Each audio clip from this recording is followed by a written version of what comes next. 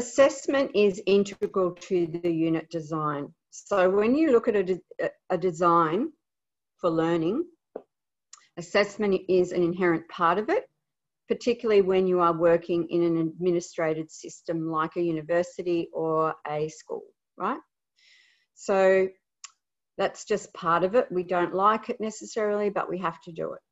So the reason it is in that integral is because we need to generate some evidence of student learning.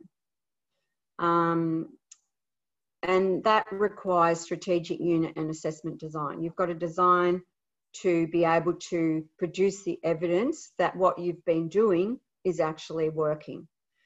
Assessment design is an important aspect of unit design, and this is really important. You've got to ensure that you build formative and summative assessments along the way that will help reveal student progress towards intended learning outcomes and the development of skills and knowledge. Now, you know, formative and summative assessment is essential right from the get-go. A lot of people don't even realise they're doing that. It can be as simple as asking some questions and receiving some feedback on, or through questioning, which we spoke about last week. That's a form of formative assessment.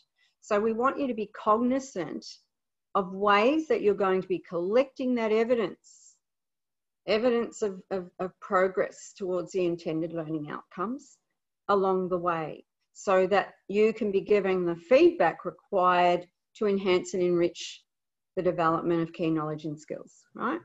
So that's how it works. It's sort of this big ecology of learning.